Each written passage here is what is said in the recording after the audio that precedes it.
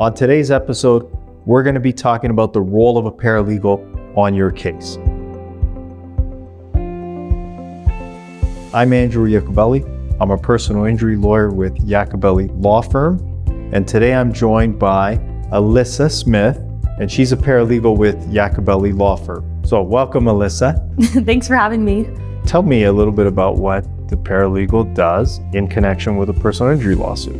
My day-to-day role as a paralegal is to assist with accident benefit claims and to assist with your tort matter and talking with the defense lawyer or defense counsel on your file. In the context of a car accident, what are some of the first things paralegals do to help the client? So the first thing that we do is fill out the forms to send them to your insurance company so they are aware that you got into an accident. And then the next thing that we'll do is make sure that you have access to your healthcare and your treatment to get the help that you need with your injuries. And then those forms go to which insurance company? They go to your own insurance company. Your own insurance company handles the accident benefits claim. What types of treatment do you usually help people get through their own insurance company? So we get physiotherapy, massage therapy, chiropractic treatment, and then sometimes neurology or psychology. It depends on your policy, but there is some funding for attendant care or housekeeping services as well. You do all of that, applying for that and dealing with the insurance company? Yes, we deal with the insurance company so you don't have to. And then what happens if it's someone hurt and can't go back to work? If specifically you're off of work and need that income replacement, we can apply for provincial or federal benefits that can help with the income support. And is that just for car accidents or all kinds of injuries? All kinds of injuries. Specifically, it's called the Ontario Disability Support Program or the Canada Pension Plan Disability Funding as well. And is that something that the people can do on their own, or do they need a paralegal? They don't need a paralegal, but the forms are very lengthy. And when you get into an accident and you're very injured, the last thing I know that I would want to do is sit and fill out forms and deal with all the phone calls and trying to figure out what kind of help you need. So we're here to make sure that your recovery is as smooth as possible. Are you also submitting other documents to support that? For the Canada Pension, there's a separate medical report that needs to get sent to your general practitioner or nurse practitioner, and they'll fill it out and give their medical opinion with your injuries. As well, we send in your medical records, which we get through your file and through representing you. And based on your experience, does the way the form is filled out, like the completeness and the documents that go with it, have an impact on whether or not the person will be successful in getting the benefits? Through my experience, I've learned that there's specific words and specific ways you have to phrase either your injuries or whether you're able to do your normal activities of daily living. Again, through the experience that you learn which files are usually more successful versus others that are not. How is ODSP different or similar to CPP? Yeah, so the first thing that is important to clarify, because the Ontario Disability Support Program is provincial and the Canada Pension Disability Plan is federal, you can actually get both at the same time. So it's important that if you know you're not going to be working, you can apply for both of them. The ODSP process is a little bit different, where you have to go into an ODSP office, you as the client, and you will get assigned a case manager, and they will help you see whether you're financially eligible. There's very strict rules on the ODSP. Once you are deemed eligible financially, you can ask us to assist you with your doctors filling out the medical reports. There's an activities of daily living report as well, which we can do, or we can help assist your doctors doing because we have all your medical records. We also send an authorization to your case manager to alleviate that from you, and then we can deal with the case manager directly on your file. And what happens if it's denied, the application for CPP disability or ODSP, Ontario Disability Support? Then what can the paralegal do?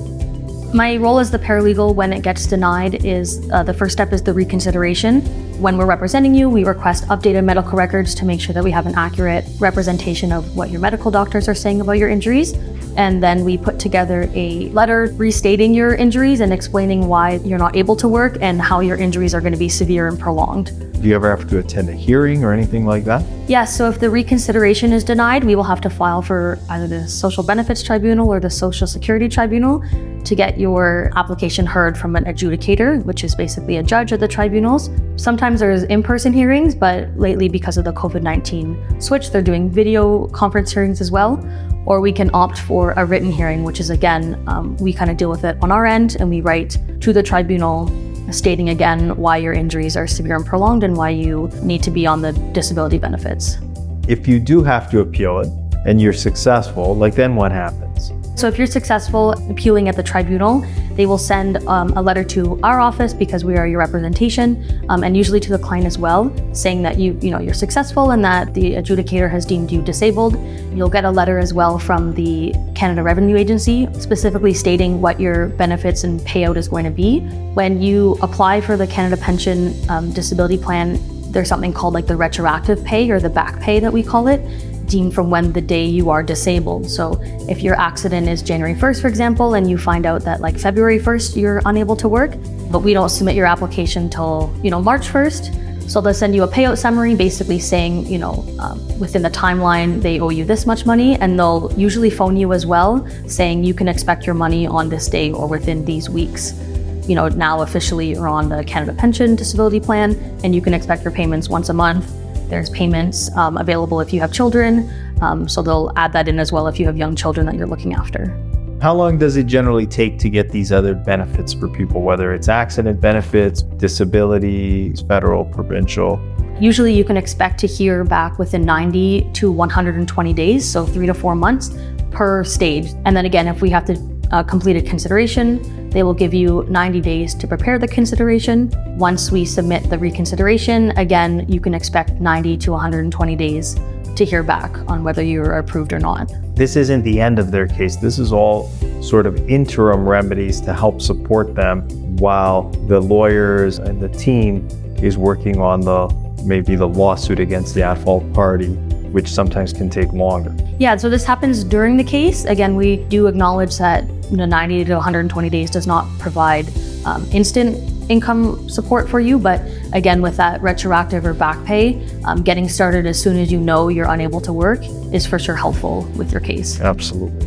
Yeah, when we do have a client where you're supporting and you are successful in getting them, whether it's ODSP or CPP disability or income replacement benefits or a combination, the value that adds to the claim against the at-fault party is that it helps to establish that this person has a longer-term income loss. Yes, and I think based on my experience, getting deemed disabled under the Canada Pension Plan seems to be one of the hardest things in terms of following the rules of the test. Once the Canada Pension Plan has deemed you disabled and that you receive those payments, it's easy to go, into your discovery or mediation, explaining that, and that does add value to the file going against the other lawsuit. Yeah, and I find that too, that an insurance company will look at a case differently if they see that Ontario or the federal government has already deemed you disabled from working. They're going to take a more serious look at your claim, and they're going to see it as a higher risk claim and probably be more inclined to settle with you. Yeah, exactly.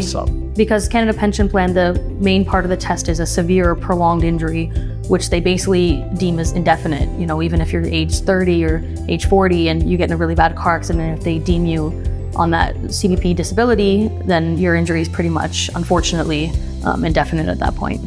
That was really helpful. Thank you for the explanation of how you help clients get these other benefits.